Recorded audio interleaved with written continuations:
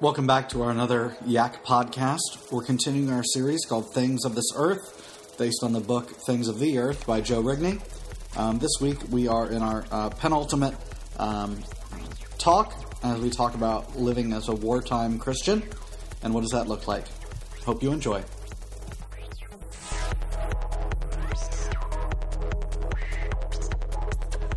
So today's talk is about living in wartime. In many ways, the whole next 3 weeks are kind of the thrust of the whole series. How do we live with the gifts God has given us in the light of the things of heaven? And this week we're talking about the idea of living in wartime Christianity. Next week's going to be a rough week. It's a hard week. We're going to be talking about loss. How do we live with when gifts are taken away? And the week after that, I'm blanking on it right now, but it kind of hits the crux of everything up to what we talked about has been leading up to this. You see, much of this series assumes you are living with a Christian worldview. It assumes you're living with a Christian worldview. This is what it assumes. It assumes you know that there are people starving and that you should do something about it. It assumes you know that people are dying and that you should do something about it. It assumes you know that people are in slavery and we should be aware and, if possible, do something about it. It assumes you know that people are suffering, whether it's from a natural disaster or a family disaster, and you are called to step into the mess and walk alongside them. It assumes you know that people don't know Jesus and you should be doing something about it. It assumes you are living a Christian life. So the first question clearly for you is, are you there? Are you even there? Are you even at the assumptions? Are you living what would be considered a biblical Christian life? Are you aware of these things? And are you doing something more than just liking a link on Facebook that talks about a cause? So let me outline where we're going. The questions we have been wrestling with can be stated a couple ways. And these are the questions. How do we enjoy the good things of this world, knowing all the bad things that are happening? How do we enjoy it? How do we enjoy gifts if we know there's someone else that doesn't have anything? How do we deal with the things of the earth in light of the things of heaven? And how do we properly balance a Christian life of giving and receiving? How do we do these things? How do we live with the things of this earth? So let me outline where we're going. For those of you rich in Presbyterian background, I know you love it when I give you the 3 points ahead of time and give you the outline. Here's the first one. It's under 1. Should be 1. It says, what is wartime Christianity? What is wartime Christianity? That's your first fill in the blank tonight. It's the first point we're going to hit. 2 is, where can it go wrong? Where can it go wrong? 3, how can it be used correctly? 3, how can it be used correctly? You need a pencil, Alec? You good? Yeah. So let's cover the first one. Did everyone get the first 3? You wrote it down? Okay, good. The third one is how it can be used correctly. So first one we're covering tonight. What is wartime Christianity? John Piper, in his book, Let the Nations Be Glad, breaks down what a wartime lifestyle warrants. I'm going to give you a heads up. It's a long quote, but I think it's worth it. I don't have a John Piper voice like I had a C.S. Lewis voice last week, so I apologize. Okay? In wartime, the newspaper carries headlines about how troops are doing. In wartime, families talk about the sons and daughters on the front lines and write to them and pray them with heart-wrenching concern for their safety.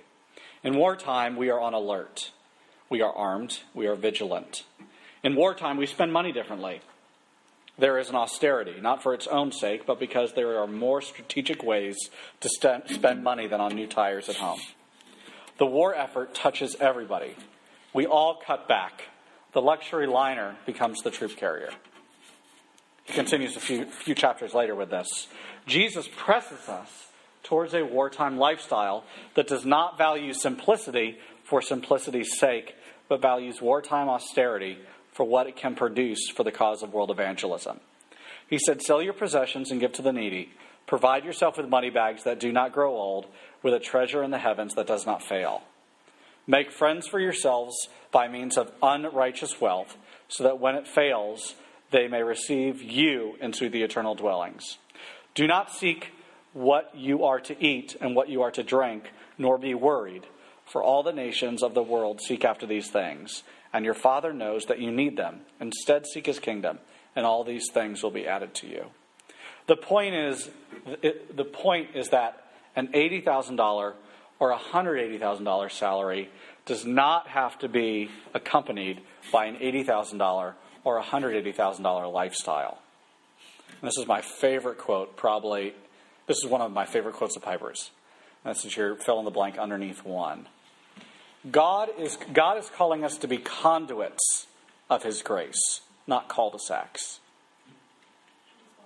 I'm going to get it. God is calling us to be conduits, C-O-N-D-U-I-T-S, C-O-N-D-U-I-T-S, of his grace, not cul-de-sacs, C-U-L-D-E-S-A-C-S. A conduit, for those of you who are not electricians, is what electricity moves through. It's a conduit, okay? It is moving power from one area to the next. A cul-de-sac is what some of you live on.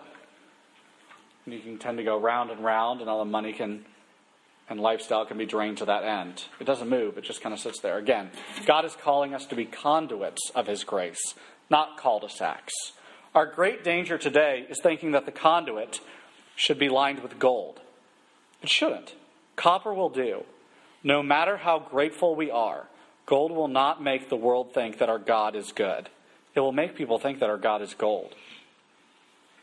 This is no honor to the supremacy of his worth. As we learned last week, wealth is both good and dangerous. And one of the ways we can set up barriers for it becoming dangerous is to live in the mindset that we're at war. We should not get too comfortable with the things of the world, even if they are good, even if they shout to the glory of God. And this is your next fill in the blank underneath it. Gifts are given to us on loan. Gifts are given to us on loan. They are given for us to manage, not to worship. Again, gifts are given to us on loan. They are given for us to manage, not to worship.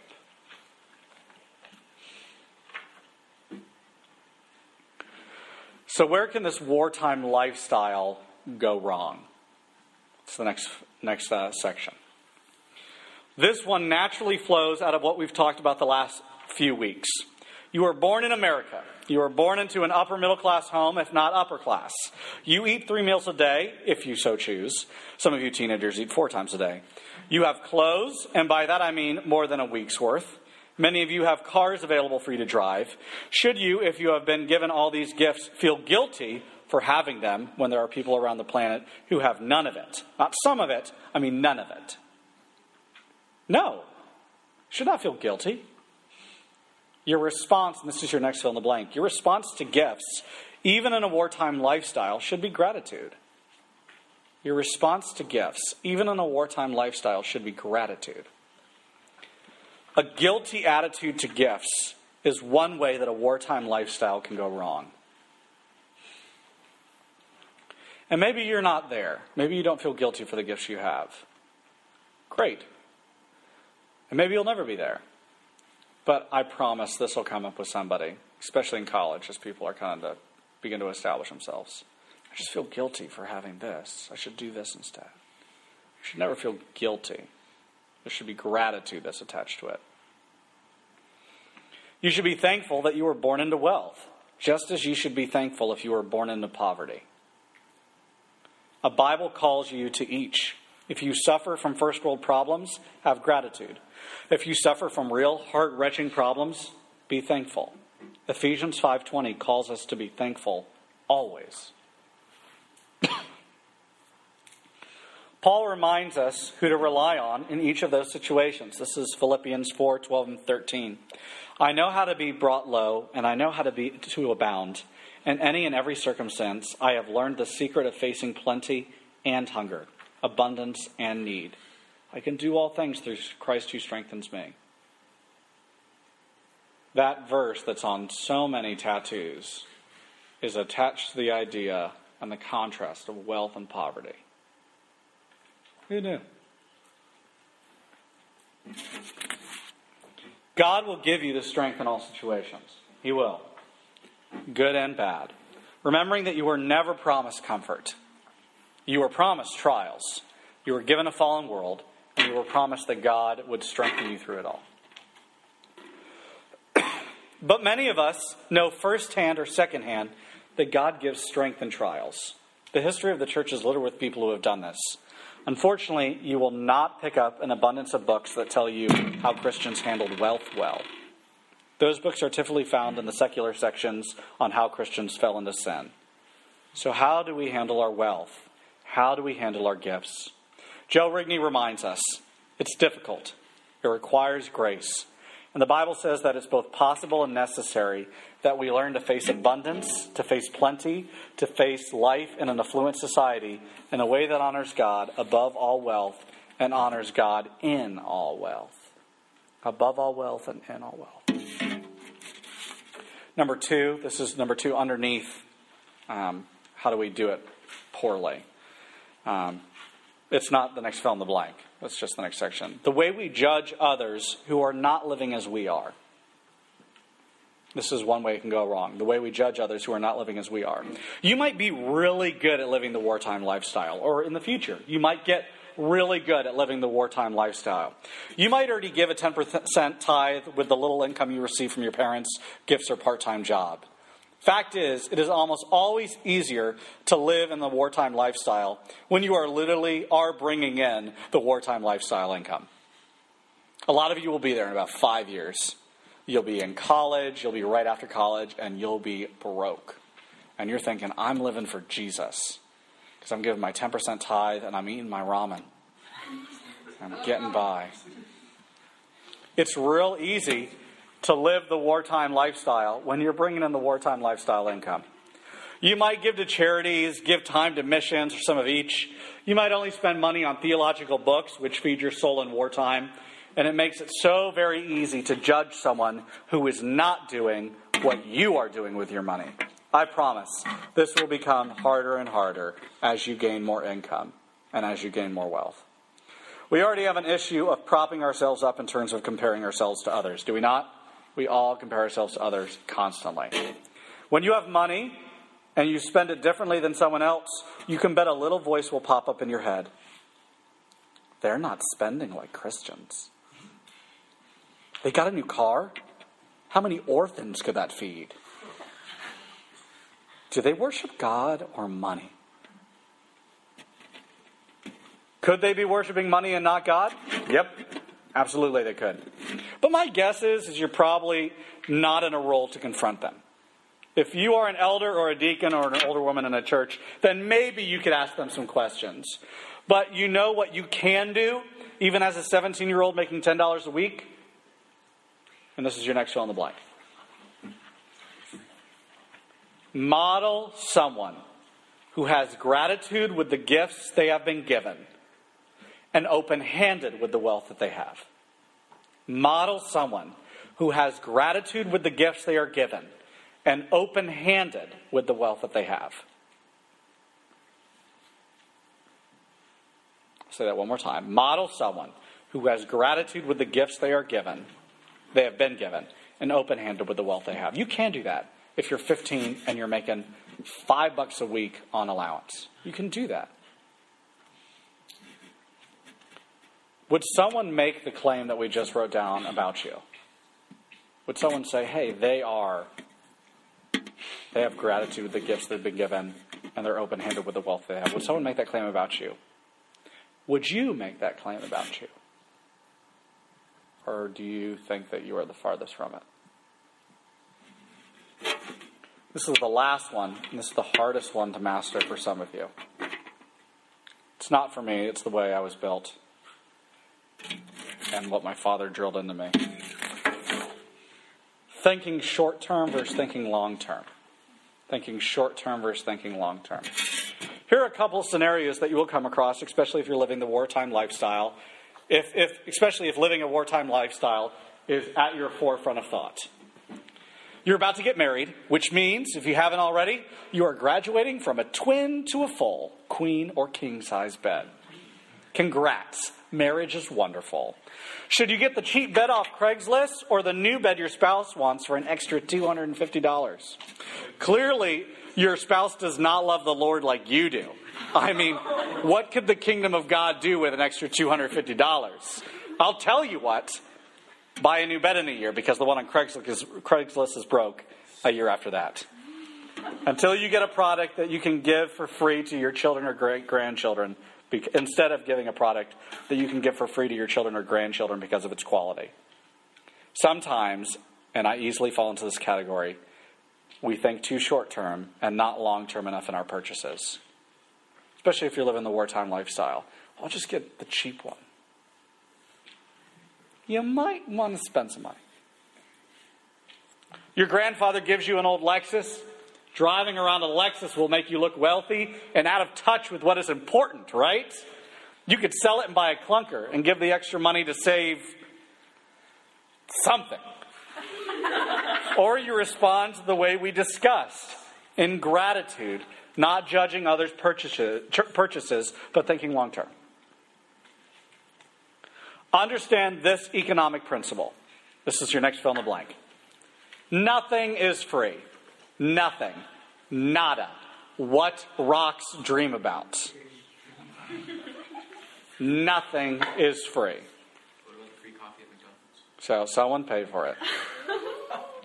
If you are convinced that you need to live a wartime lifestyle and you sell your car so you don't have to pay maintenance and insurance, and then you send all that extra money to a missionary, that sounds really holy. But the roommate you have that is driving you everywhere is paying for your wartime lifestyle. You ain't living cheaply. You are making someone else give up their time and resources for your choices. I know some of these examples sound like silly. I've seen them all of them, firsthand. And a lot of these were taken from the book, and I've seen them, which means he's seen them too, which means there's like a group of these people that live this way. They're out there, and you will encounter them.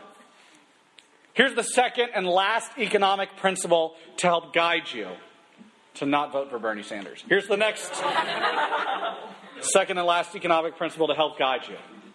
And this is this. Wealth isn't fixed. Wealth isn't fixed. What I mean is, if someone gets richer, someone doesn't get poorer in the process. Wealth, as a circle, grows. It is not fixed. Everyone can get more wealthy and also not damage the wealth of others. Human beings can mix their creative labor with the vast potential of God's created order and develop and produce amazing things, increasing the total wealth and value in the world. Wealth is not fixed. So lastly, how can we live wartime correctly? I've already given you tons of little nuggets, most of which are the fill in the blanks, but I want to stress a few of them. Here are ways you can do it correctly. Number one, model it. Like runway model it. What does your conscience ask you to give up? What does your conscience ask you to not partake of for the sake of the kingdom? We talked about some of that during our self-denial talk last week. Model a wartime lifestyle to others. Because in the first world, there aren't a lot of people who do model it. Because they are way too focused on living in peacetime. And again, we live in Frisco. There aren't a lot of people who are modeling what a wartime lifestyle are.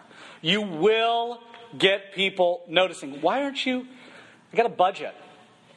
I don't have the money to spend that this month. I can't go out with you again. My money at the beginning of a month all has a name. And I can't spend it because I'm out of money in this category. That's crazy. Just take it. No, I can't. Saying no. I'm self-denying in some areas so I can do X with my money. Model it. 2, another crazy idea. Give generously.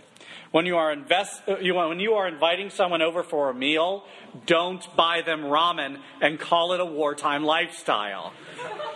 Some people coming over for dinner. I can't wait to have our friendship advance. Here's some ramen, and here's some curry powder you can throw on it if you want. I love ramen too. I love ramen. I'm not anti-ramen. But if you're going to invite someone who you are getting to know for a meal, don't justify your cheapness for the sake of, well, I'm living as a Christian, so this is just how you're doing tonight. Okay? Treat them.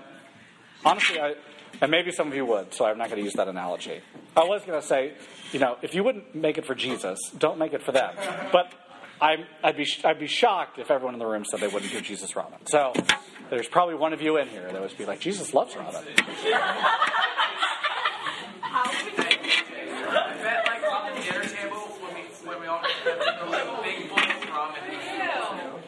Okay, so don't buy ramen and call it a wartime lifestyle. Invest in your relationships generously. Invest in your community generously. Why? Because it's a wartime. You would do that in wartime. Invest in your relationships and your community generously. 3, I've already kind of stressed some of it. Think strategically. For you high schoolers, this isn't much more of a do-it-today thing. Because for you high schoolers, this is much more of a do-it-today thing. Because independence is coming quickly. If you don't have a plan for how you're going to spend your time, money, and energy in college, then you will stumble. A 15th century sailor knew the general idea of where he was heading. If he didn't, he starved or he drowned. I can probably ask any woman in here, and she can give me a description of what she's looking for in a guy. She has thought about it. You wonder why guys are so lost half the time. Because we aren't thinking about the long term. We think, well, she's cute. Develop a plan. Develop a plan. With your money, with your college time, and when your plan fails. I can guarantee you will be better prepared than someone who never had one to begin with. Think strategically. Okay, we're going to discuss this more in transformation groups. There are cookies?